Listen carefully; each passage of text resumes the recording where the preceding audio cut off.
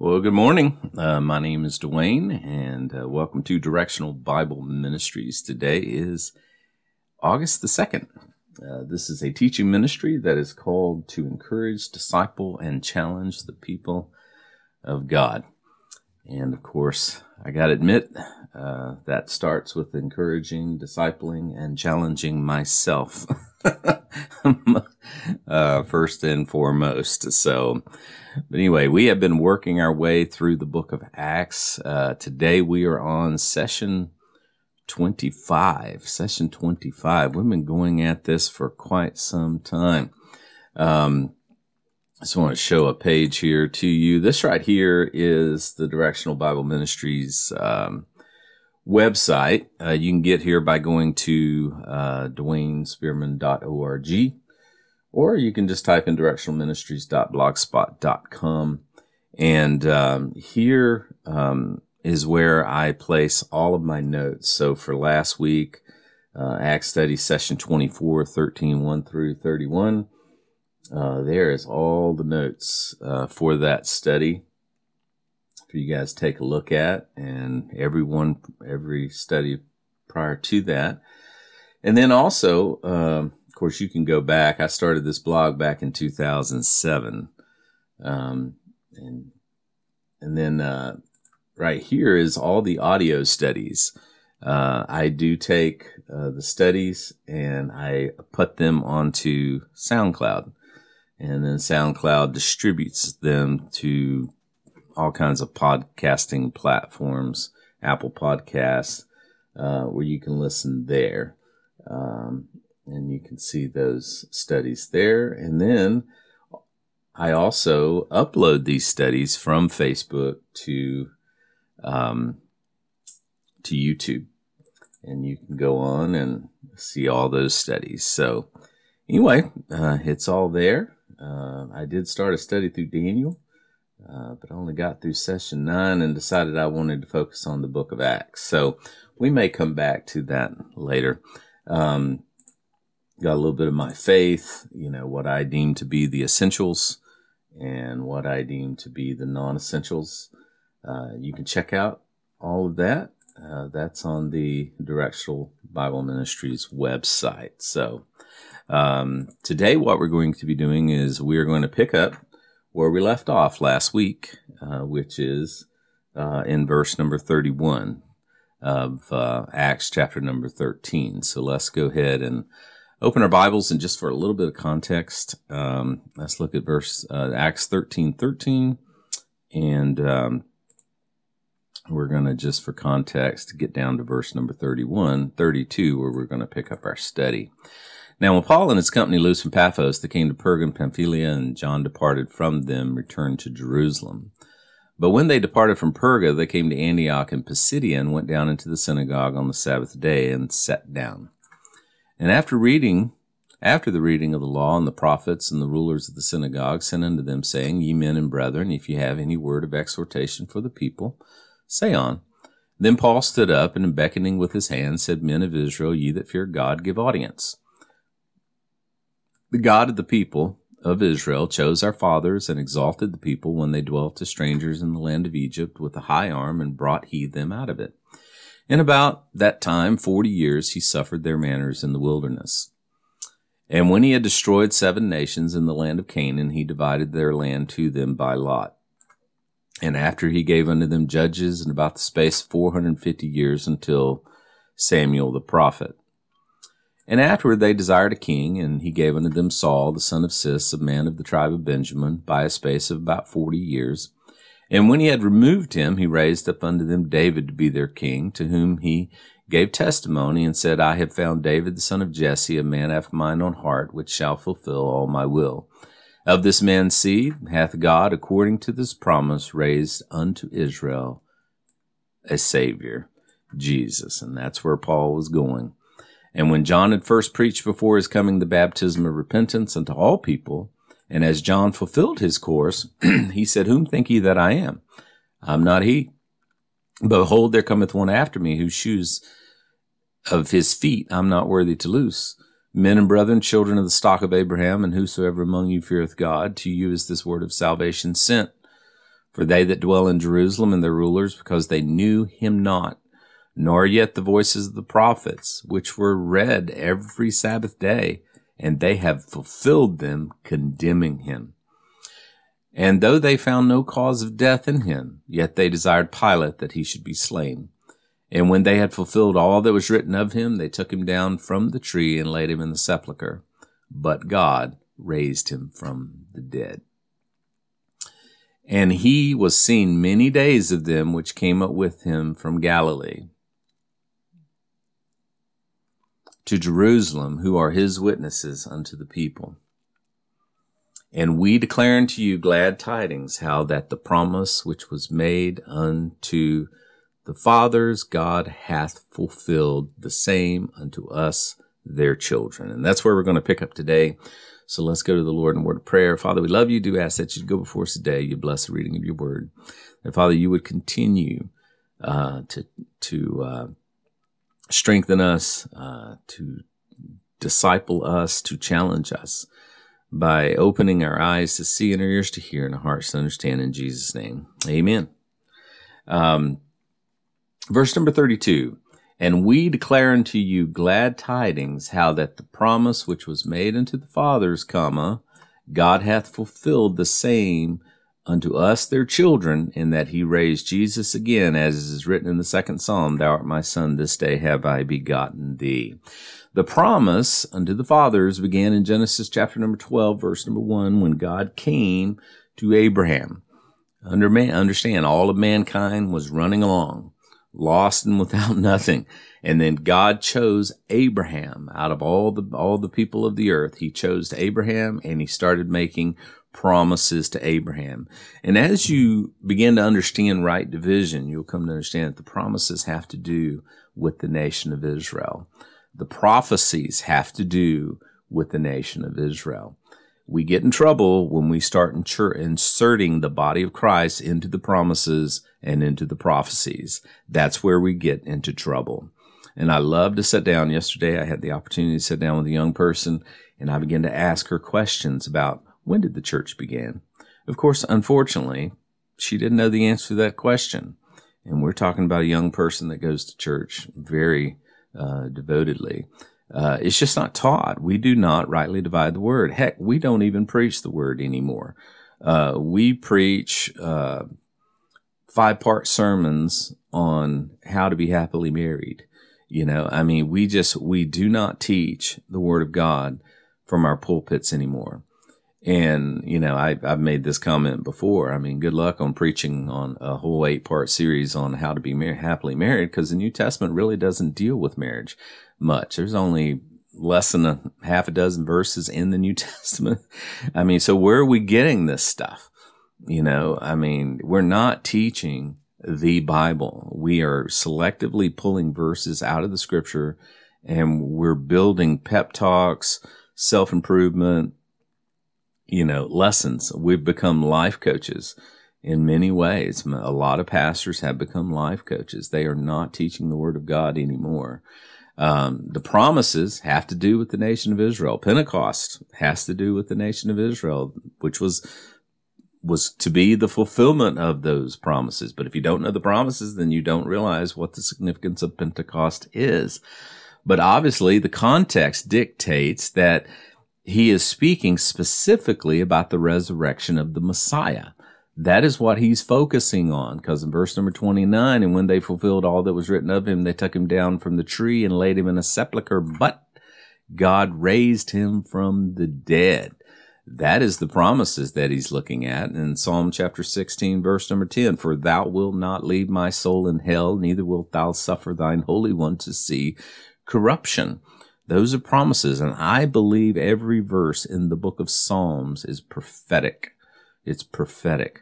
We teach the book of Psalms like it's just a bunch of poetry. It is not. It is prophecy. The book of Psalms is full of prophecy. This is further proven by the next verse when he quotes Psalm 2.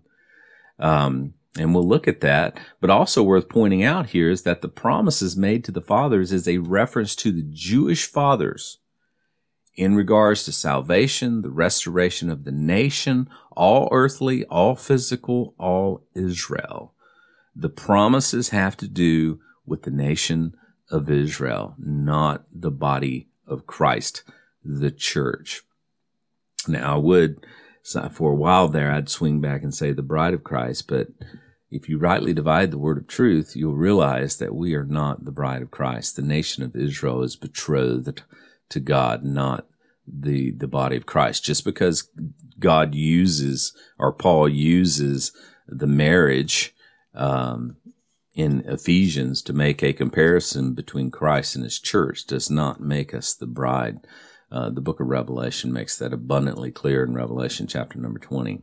Notice in verse number 33, and we declare unto you glad tidings, how that the promise which was made unto the fathers, God hath fulfilled the same unto us their children, in that he raised up Jesus again, as it is written in the second Psalm, Thou art my son, and this day have I begotten thee. He is quoting from Psalm chapter number 2, verses 1 through 7, which I have come to see as an outline of the Old Testament program. Because in Psalm chapter 2, verses 1 through 7, why do the heathen rage and the people imagine a vain thing? Who are the heathen? Well, the heathen are the Gentiles and the people. Why is he separating the heathen from the people? He's separating the Jew from the Gentile. He did that when he called Abraham out. He separated the Jew from the Gentile. So why do the Gentiles rage and the Jews imagine a vain thing? The kings of the earth, referring to the Gentiles, have set themselves, and the rulers take counsel, referring to the Jews, together against the Lord and against his anointed. Jew and Gentile, Roman and Jew, took counsel against the Lord and against his anointed, which would be Jesus. And notice he says, let us break their bands asunder and cast away their cords from us. So let us, Jew and Gentile, break their bands. And of course, he's referring to the Godhead there, God the Father, God the Son, and God the Holy Spirit, and cast away their cords from us. He that sitteth in the heavens will laugh. The Lord will have them in derision. Understand, this is a prophecy about the crucifixion. Let us break their bands asunder and cast their cords from us. They took counsel together against the Lord and against his anointed, and they crucified him. In verse 4, and he that sits in the heavens, God the Father, will laugh, and he will have them in derision, and he will speak unto them in his wrath. What should have happened after the crucifixion and the resurrection of Christ? The wrath, the tribulation. And vex them in his sore displeasure, and yet I will set my king upon my holy hill. That's the second coming and the establishment of the kingdom, and I will declare the decree, the Lord hath said unto me, Thou art my son, this day have I begotten thee. So Paul is referring back to that. That is a synopsis, if you will, the cliff notes of the Old Testament program. And understand what that is saying in context is Christ came. He said the kingdom of heaven is nigh. They crucified him. They had to crucify him. They unwittingly, unknowingly, in ignorance crucified him to fulfill the Old Testament. And then he rose from the dead. Peter offered them the kingdom, which had they accepted it, and this is where my journey began in right division, had they accepted it, he would have vexed them in his sore displeasure. The tribulation period would have began, and 7 years later would have culminated with the second coming and the establishment of the kingdom, and God would have used the nation of Israel to reach the Gentiles. That was the plan, and Psalm lays that out. Now notice in verse number 34, and as concerning that he raised him from the dead, now no more to return to corruption, he said on this wise, I will give you the sure mercies of David. Wherefore he saith in another psalm, Thou shalt not suffer thine holy one to see corruption. For David, after he had served his own generation by the will of God, fell on sleep, and was laid unto his fathers, and saw corruption. In other words, this can't be talking about David, but he whom God raised again saw no corruption. So obviously the psalm that Paul is referring to here is prophesying about Jesus, not about David. So Christ's resurrection was proof that he was the only begotten Son of God. And understand, when it says that he is the only begotten Son of God, I do not believe that's referring to he is the only Son of God, but it is referring to the resurrection. Okay, he is the only begotten Son of God. He's the only one to raise from the dead. In Romans chapter 1, verse number 4, Paul, a servant of Jesus Christ, called to be an apostle, separated unto the gospel of God, which he promised afore by his prophets in the Holy Scriptures, concerning his Son, Jesus Christ, our Lord, which was made of the seed of David according to the flesh. And of course, both Mary and Joseph were descendants of David, and declared to be the Son of God. How? With power, according to the Spirit of holiness. How? By the resurrection from the dead. So when the Bible refers to him being the only begotten Son of God, it is referring to the fact that it is referring to the resurrection.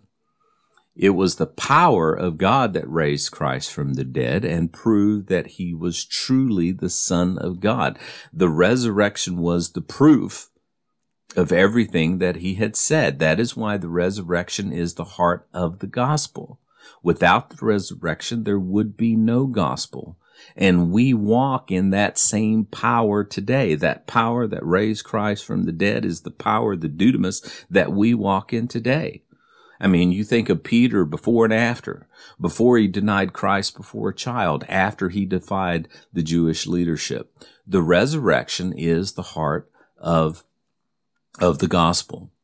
In 1 Corinthians chapter 15, verse number 12, notice it says, "Now if Christ be preached that he rose from the dead, how say some among you that there be no resurrection from the dead?" I mean, if there's no resurrection from the dead, then Christ did not rise. And if Christ be not risen, then our preaching is vain, and your faith is also vain. You're wasting your time. Yea, we are found false witnesses of God, because we have testified of God that he raised Christ, whom he raised not up, if so be that the dead rise not. In other words, we're liars, because we all told you, we testified to you that we saw the risen Savior. For if the dead rise not, then is not Christ raised. And guys, if Christ be not raised, your faith is in vain, and ye are yet in your sins. You're still in your sins.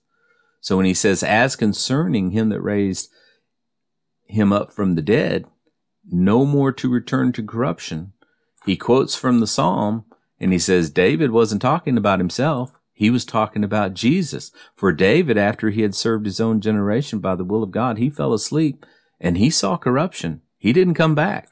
But he whom God raised again saw no corruption, which is referring to Jesus Christ. Paul here is preaching the resurrection. That is the difference between the gospel of the kingdom and the gospel of grace. The gospel of the kingdom is Christ. The gospel of grace is the resurrection, the death, the burial, and the resurrection of Jesus Christ. That is the difference. And then notice in verse number 38, this is the first time in Scripture that the gospel of grace is clearly being taught.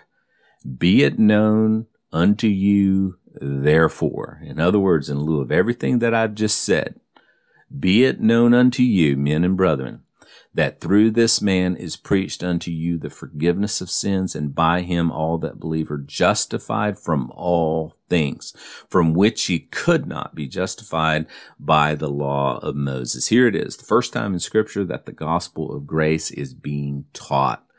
Previously, under the gospel of the kingdom, it was about keeping the law. It was about baptism of repentance. But now it is about belief. In Acts 36, therefore notice when Peter was preaching on the day of Pentecost, therefore let all his house of Israel know assuredly that God hath made this same Jesus who you crucified both Lord and Christ. And when they heard this, they were pricked to the heart. He's not preaching the resurrection. He is preaching Christ. And when they heard this, they were pricked in their heart, and they said unto Peter and to the rest of the apostles, men and brethren, what What shall we do now? And Peter said to them, what? Repent and be baptized, every one of you, in the name of Jesus Christ, for the remission, not the forgiveness, but the remission of your sins, and ye shall receive the Holy Ghost. That is the difference under the gospel of the kingdom and under the gospel of grace. The gospel of the kingdom was about keeping the law and the baptism of repentance.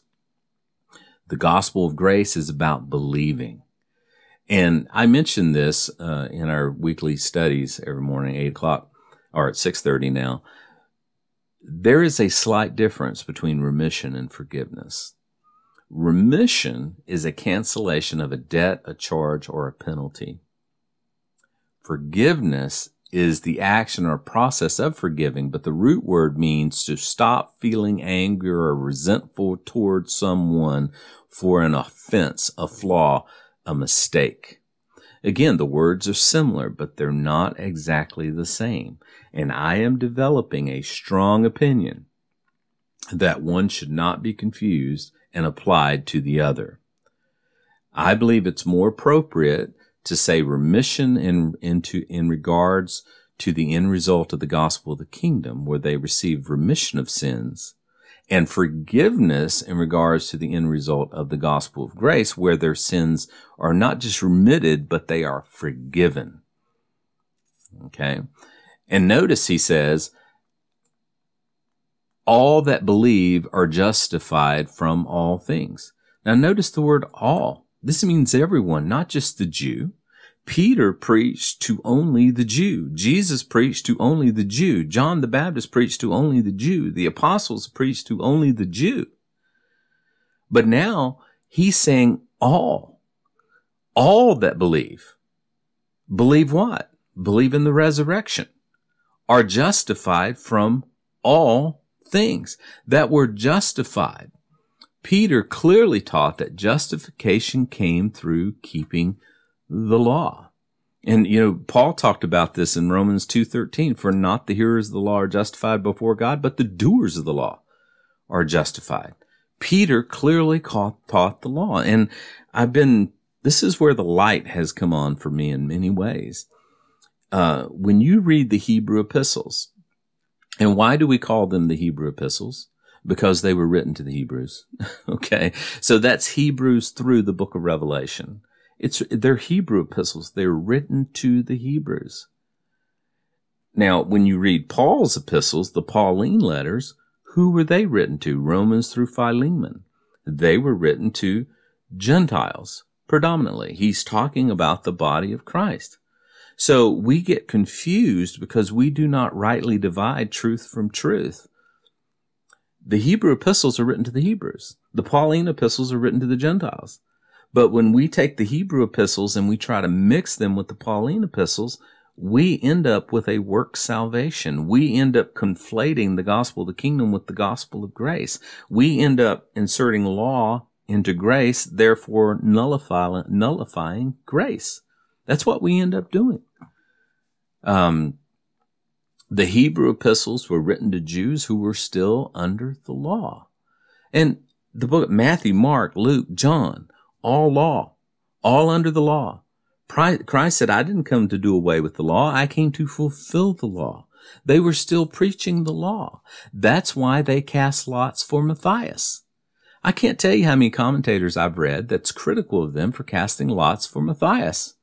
Why did they cast lots for Matthias? Because they were still under the law. Bear in mind, we're in Acts chapter number 1 and verse number 26. They still went to the temple in Acts chapter number 3 and verse number 1. They still went into the temple at the hour of prayer. Why were they still in the temple? Because they were still part of Judaism. They were still receiving the receiving of the Spirit was contingent upon obedience. They had to repent and they had to be baptized. The baptism of remission of sin, which is what John the Baptist came preaching, in order to receive the Holy Spirit. Today, we don't have to do that. And that baptism of repentance required water.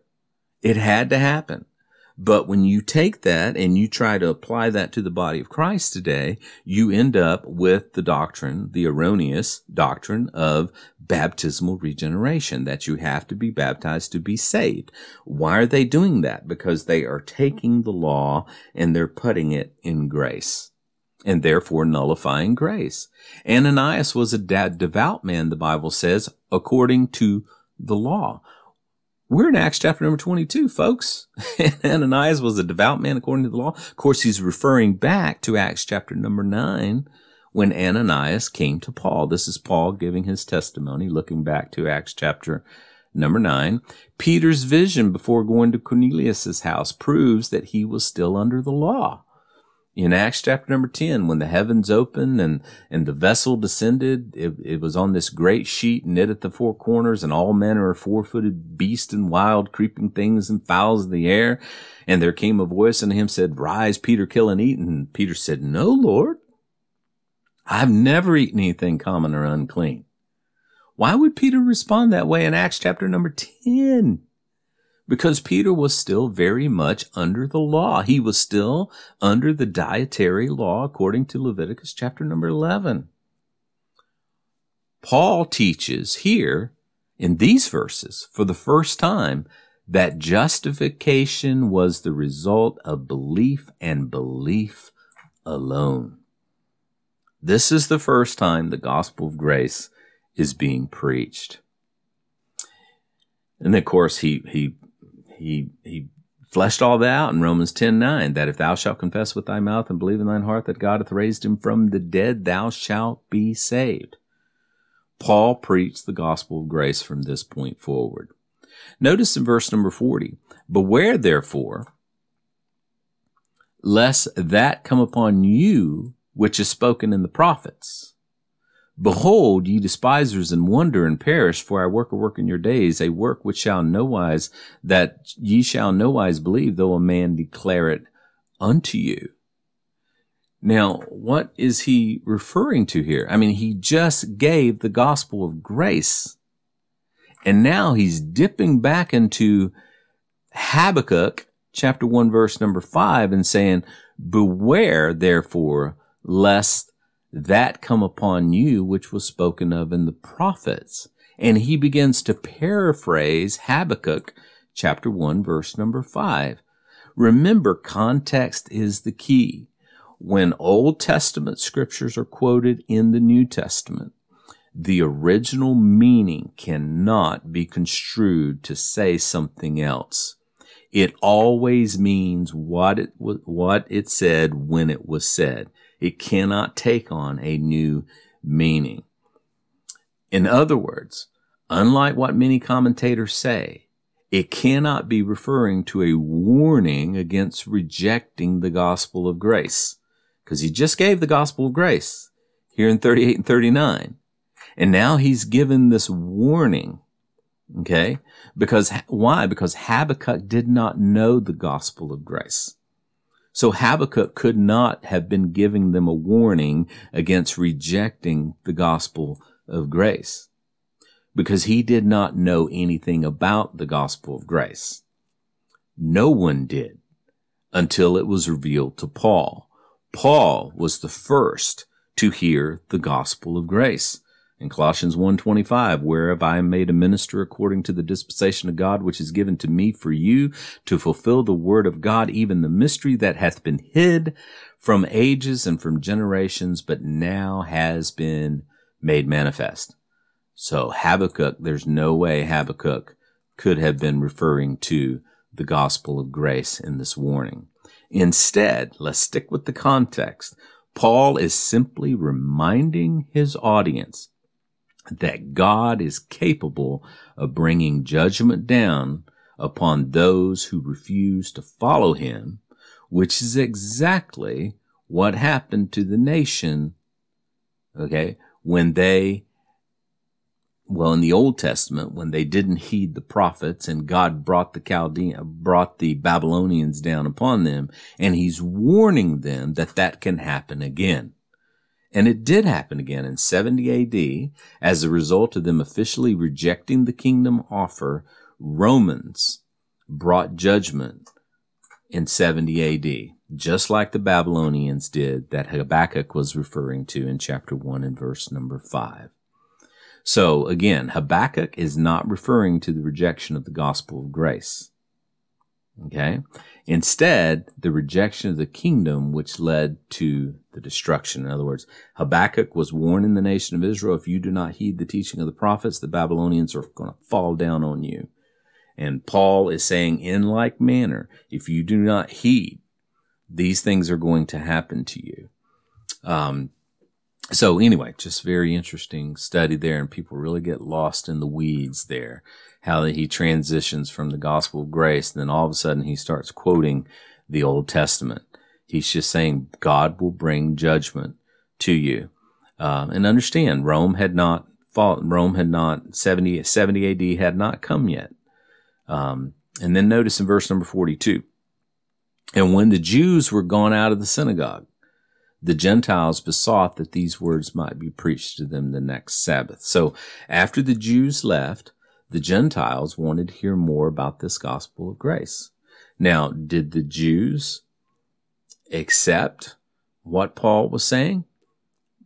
Maybe some did, but I think most of them did not, because we're going to find out here later on in the text that these unbelieving Jews are going to continue to come after Paul and his cohorts. But the Gentiles, now who were these Gentiles? There were Gentiles in the synagogues. Gentiles were not allowed into the temple, at least not past the court of the Gentiles. But there were Gentiles in the synagogues. And these Gentiles were people who were interested in Judaism, some of which had already become proselytes. But I think most of them were just interested in Judaism. So after the Jews left, the Gentiles wanted to hear more about this gospel of grace that he had just spoken to them about. Because bear in mind, before the gospel of grace, the Gentiles were without hope. In Ephesians 2:12, Paul said that at that time you were without Christ, being aliens from the commonwealth of Israel and strangers from the covenants of promise, having no hope and without God in the world. And now all of a sudden Paul is saying, you've got hope. And they want to hear more about this. Now notice in verse number 43, now when the congregation was broken up, many of the Jews and the religious proselytes, that's referring to the Gentiles, followed Paul and Barnabas, who speaking to them persuaded them to continue in the grace of God. That grace of God that he had just preached in 38 and 39, and the next Sabbath day came almost the whole city together to hear the word of God.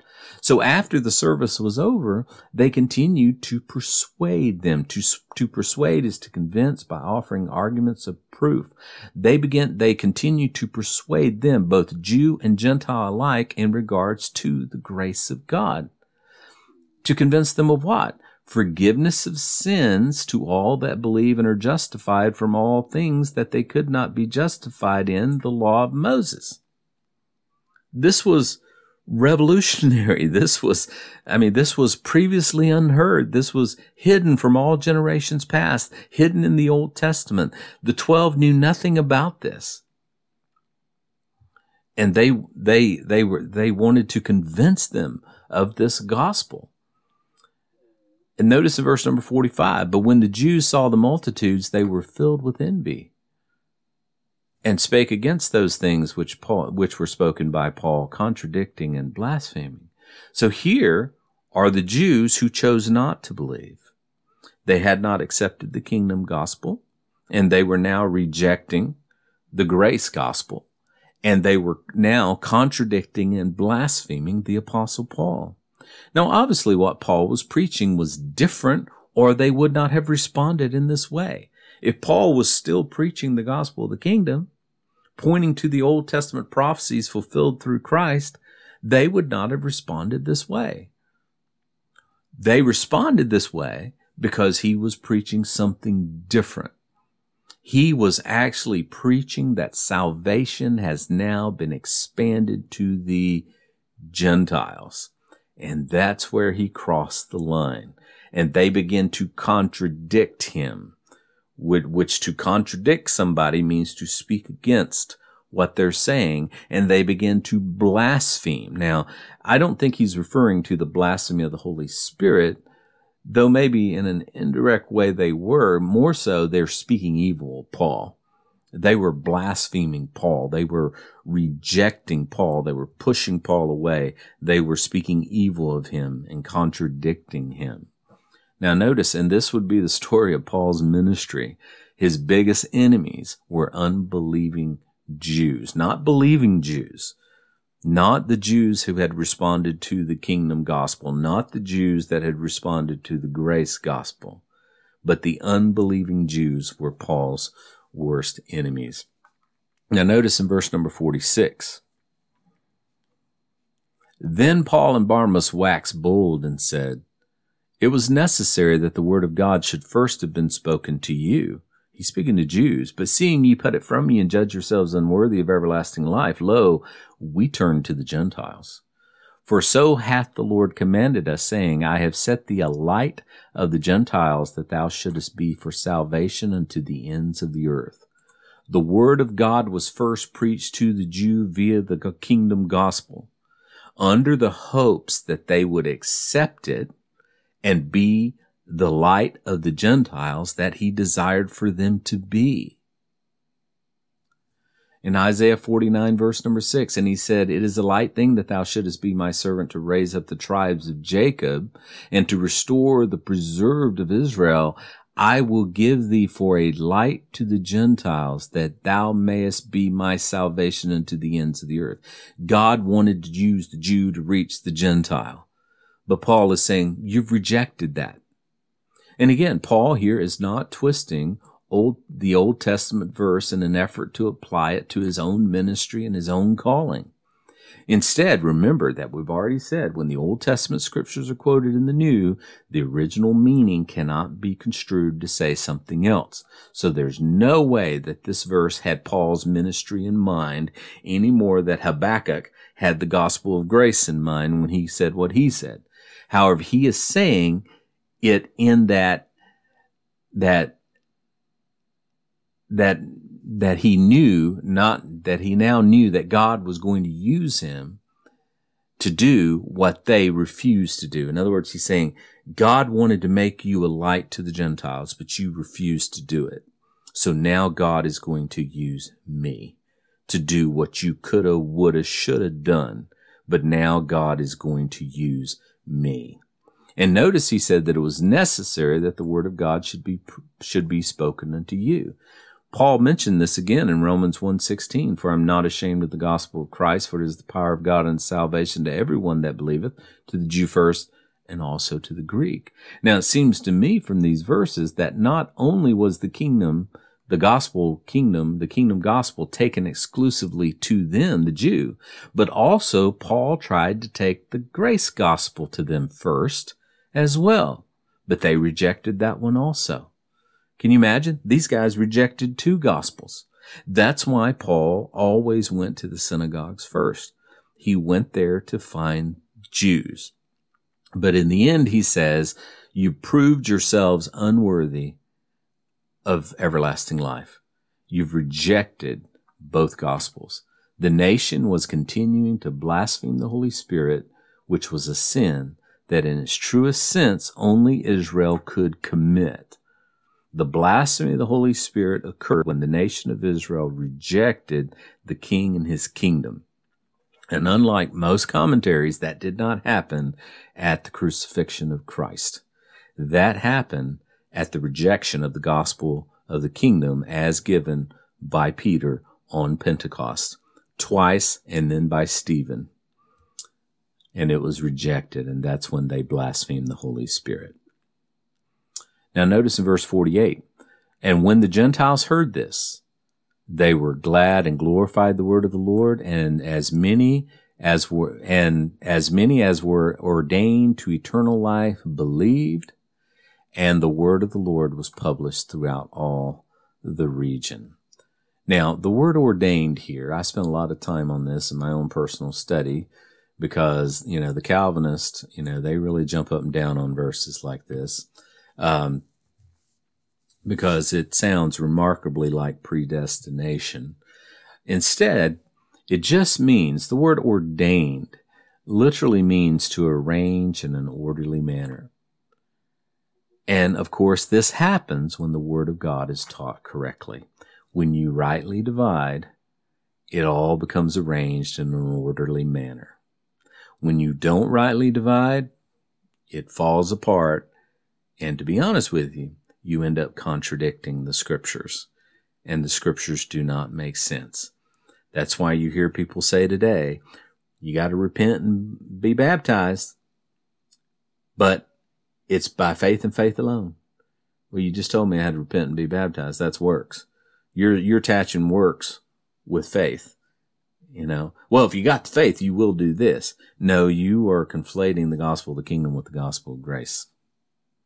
Okay? And that's what happens when people take these verses and they do not rightly divide them. The word ordain means to arrange in an orderly manner. And that's what's happened when the Word of God is taught. As that is done, people choose to believe or not to believe. Again, it's not the altar call that saves a man. It's not the sinner's prayer that saves a man. It's belief, period. Okay? And I've went over the Lord's Prayer. Dear Jesus, I know that I'm a sinner. I ask you for forgiveness. I believe you died. Yeah, you believe all of that, but you don't have to say all of that to be saved. That happens the moment you are saved. The moment you sit there and you say, I believe that. You don't have to say it. You acknowledge that I believe that. The Bible says you've been converted. Okay? It's not water baptism. It's not walking the aisle on just as I am. It's not speaking in tongues. It's just belief. And once you believe, you're saved. Then notice in verse number 50, but the Jews stirred up the devout and the honorable women and the chief men of the city and raised persecution against Paul and Barnabas and expelled them out of their coast. But they shook off the dust from their feet against them and came to Iconium, and the disciples were filled with joy and with the Holy Ghost. And like clockwork, the Jews, these unbelieving Jews, came out against him, and they were once again thrown out. And what did they do? They shook the dust off their feet against them as a testimony to their rejection of the truth. In other words, we're done with you. We're going to the Gentiles. And that's what Paul did. And then we end up in chapter number 14. And it came to pass in Iconium that they went both together into the synagogue of the Jews, and so spake that a great multitude both of Jews and also Greeks believed. Now, again, they're going to the synagogue. Acts 13:51, but they shook the dust off their feet against them and came into Iconium. So they're coming into Iconium and they're preaching in the synagogue of the Jews. And guess what? Some Jews believed and some Greeks believed.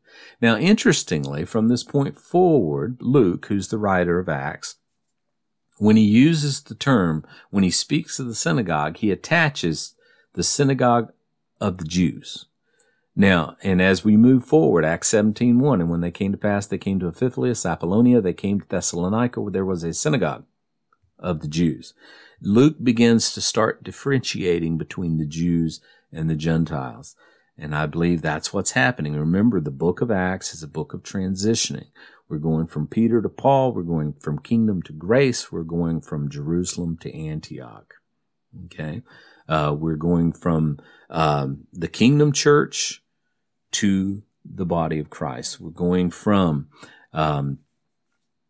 the teaching of Peter to the teaching of Paul. It's a book of transition. It needs to be viewed that way. Even if he doesn't use the specific phrase, synagogue of the Jews, he goes out of his way to indicate clearly who Paul is talking to. And I have found in my study of the book of Acts, you need to pay attention to the pronouns. Look at the pronouns and who he's talking to. There's a difference between them and us. Okay, or they and we. Paul never ceased to become a Jew. He was always a Jew. Okay. Also, the Greek word Hellene, indicating Gentiles and not Greek-speaking Jews. So when they use that word Greeks here, it's not speaking of the Hellenists, which are mentioned in Acts chapter number 6, which is referring to Greek-speaking Jews, but it's referring to the Hellenes, which is just Gentiles. Greeks were Gentiles. And then notice in verse number 2, but the unbelieving Jews stirred up the Gentiles and made their minds ill affected or evil affected against the brethren. Again, understand that these unbelieving Jews are not those who had accepted the kingdom nor the grace gospels.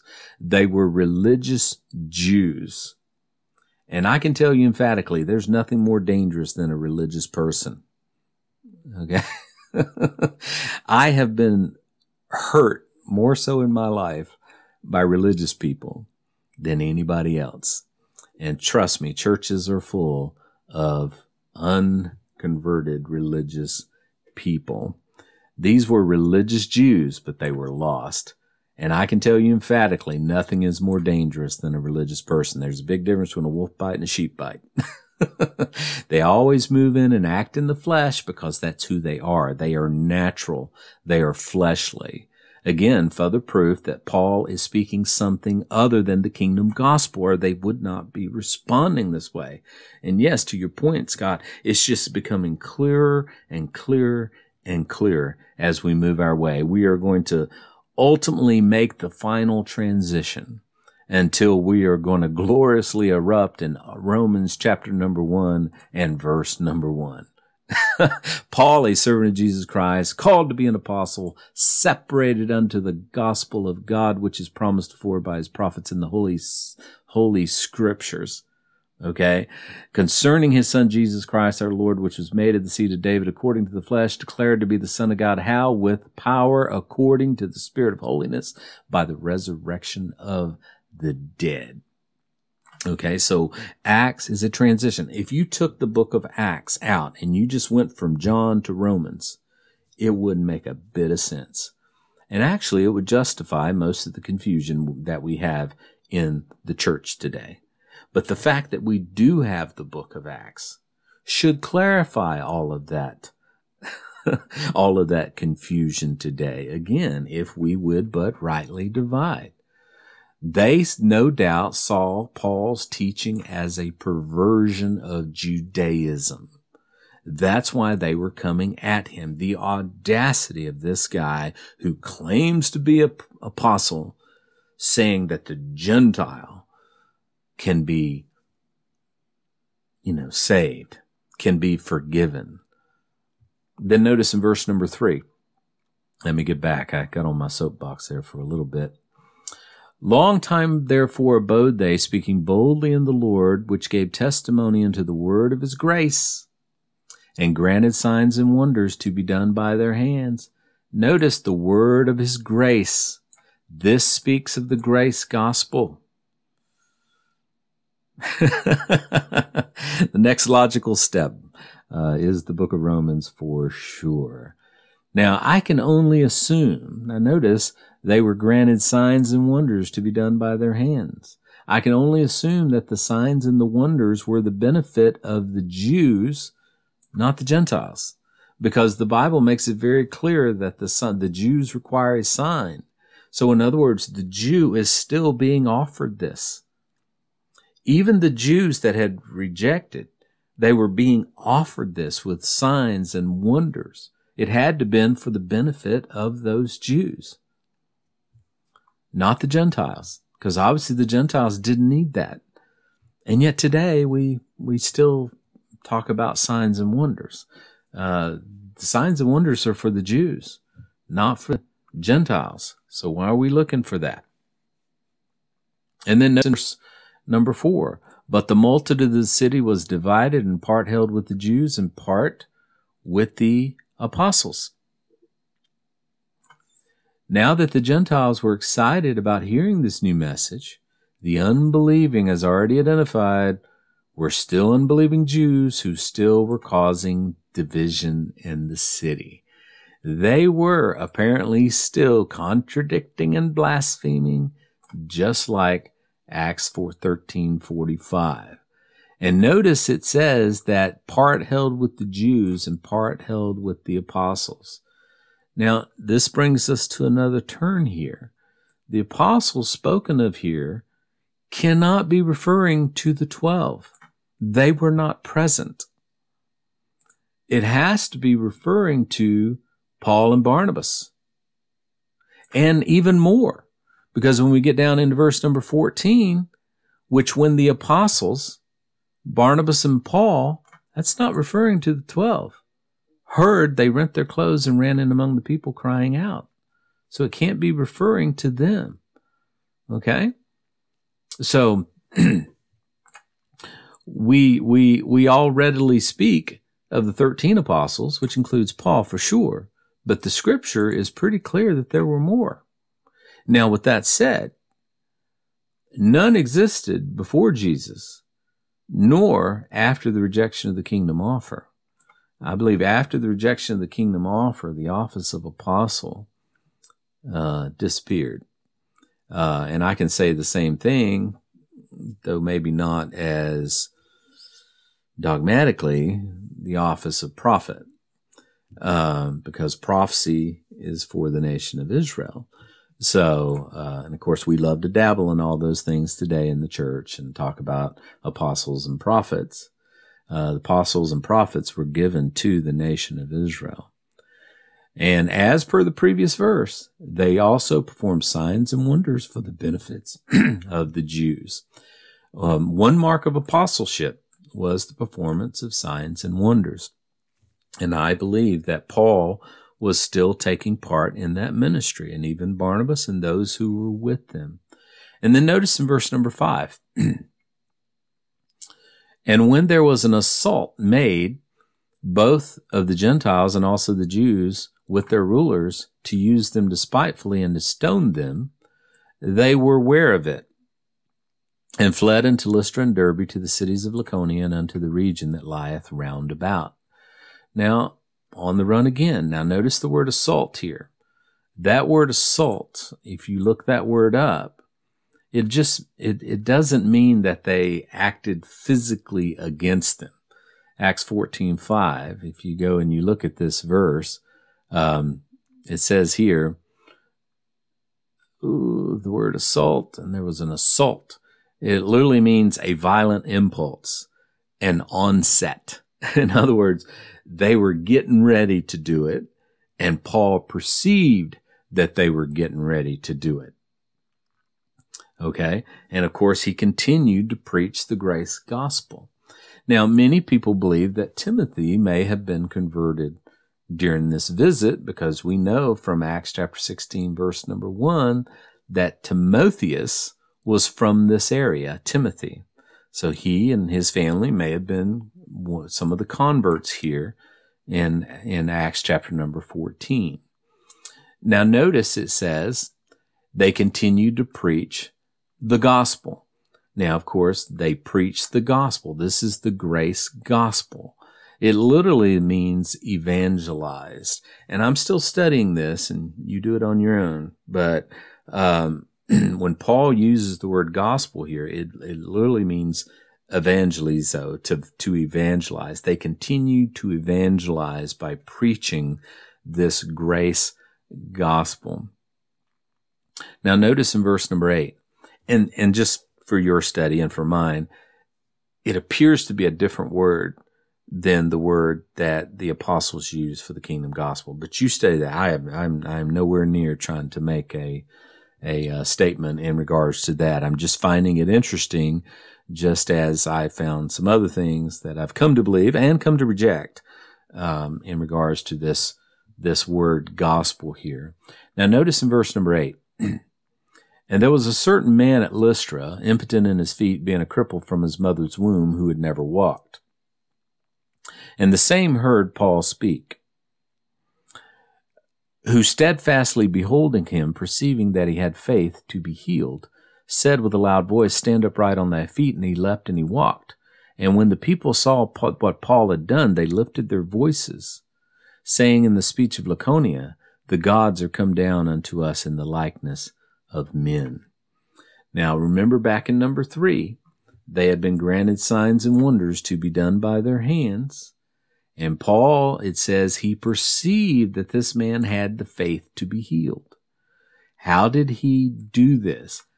He steadfastly beheld him. In other words, Paul watched this guy. Maybe it just means that Paul saw something in him as a result of his response to the previous miracles that this guy had most likely had witnessed, and Paul just perceived that this guy had the faith. He wanted to be made well. We just do not know. We don't want to read something into the text that's just not there. However, I am not content with that. So I looked at this phrase, and I looked it up. This phrase, and the first time I found it is in Matthew 9, when it talks about the faith.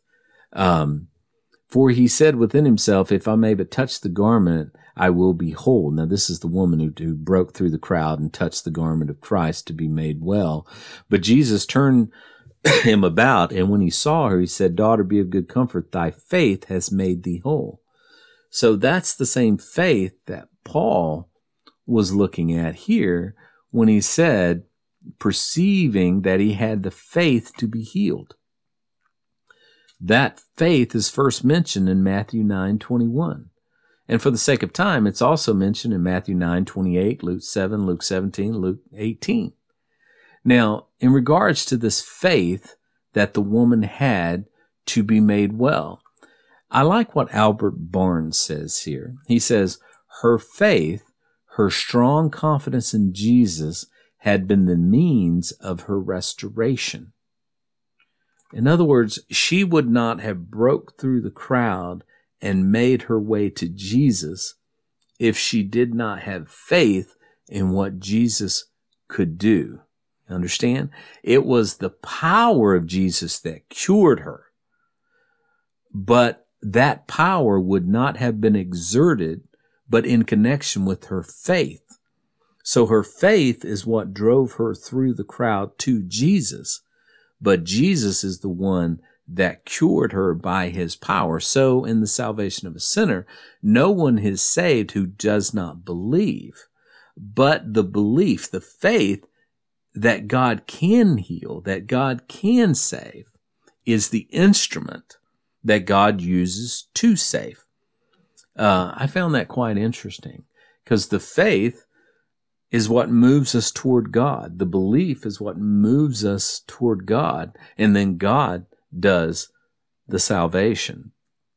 So I think that's what that's referring to there in those verses in regards to the healing of this man. Now notice in verse number 11, or verse number 12, and they called Barnabas Jupiter and Paul Mercurius because he was the chief speaker. So in response to this healing, they identified Paul and Barnabas as gods, Jupiter and Mercury.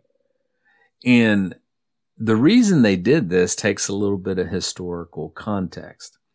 Their response is no doubt in full knowledge of the writings of Ovid, who was popular. His name was Publius Ovidius Nasum. He was a Roman poet who lived during the reign of Augustus. He was a contemporary of Virgil and Horace, and he wrote the story of Philemon and Bacchus, who were an elderly couple who unwittingly entertained the Greek gods Jupiter and Mercury, also known as Zeus and Hermes to the Romans, as they were the only ones in their town to show them hospitality. And in return, they rewarded them with one wish for anything that they wanted, and then they destroyed their village. So now, Paul and Barnabas comes in. He shows an act of hospitality to the people here, and they immediately compare them to Jupiter and Mercury in the story of Philemon and Bacchus. And they begin to call Barnabas Jupiter, and they begin to call Paul Mercurius. And what this shows is, and I'll conclude, well, no, I might get a little further here, that it should be a lesson to us that people will always respond based on their worldview.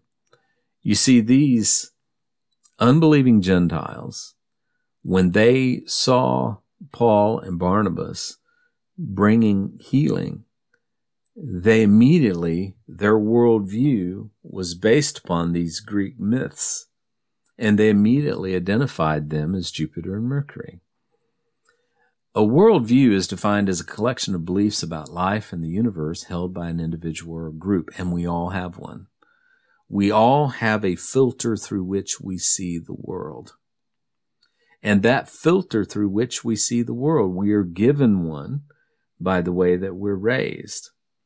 But it's hard to view outside of that filter. We must develop a biblical worldview as children of God. We cannot live our lives through the eyes of the unsaved. We cannot have the worldview of the Christ rejectors around us. We have to have a different worldview. And unfortunately, the old saying, the boat is all right in the ocean as long as the ocean does not come into the boat. Unfortunately, the ocean has come into the boat for the most part with the church. And this is where we'll conclude. Then the priest of Jupiter, which was before their city, brought oxen and garlands into the gates, and would have done sacrifice with the people, which when the apostles Barnabas and Paul heard, they rent their clothes, ran in among the people, crying out and saying, Sirs, why do you these things? We also are men of like passions with you, and preach unto you that ye should turn from these vanities unto the living God, which made heaven and earth and sea and all things therein, who in times past suffered nations to walk in their own ways. Now, of course, this is proof that this crowd was Gentiles, as the Jews never would have done this. The Jews' worldviews would not have done this. The Jew would have not have seen this and said, oh, that's Mercury and Jupiter. Obviously, they are speaking to Gentiles, okay? So, interestingly, when the Jews saw the miracles, they pointed them to God. So too with the Gentiles, but not the God of Abraham, Isaac, and Jacob. It is like we all have a default that is based on how we see the world. I think I heard Chuck Swindoll say one time, life is 99% perspective, which leaves only 1% for reality. In other words, we all have a perspective through which we see things. And it may or may not, you've heard the saying, perspective is reality. Well, perspective really is not reality, but it may be our perceived reality. We all have a default that is based on our perspective, but our perspective does not make it true. And of course, Paul encourages them to turn from these vain beliefs to the true and the living God.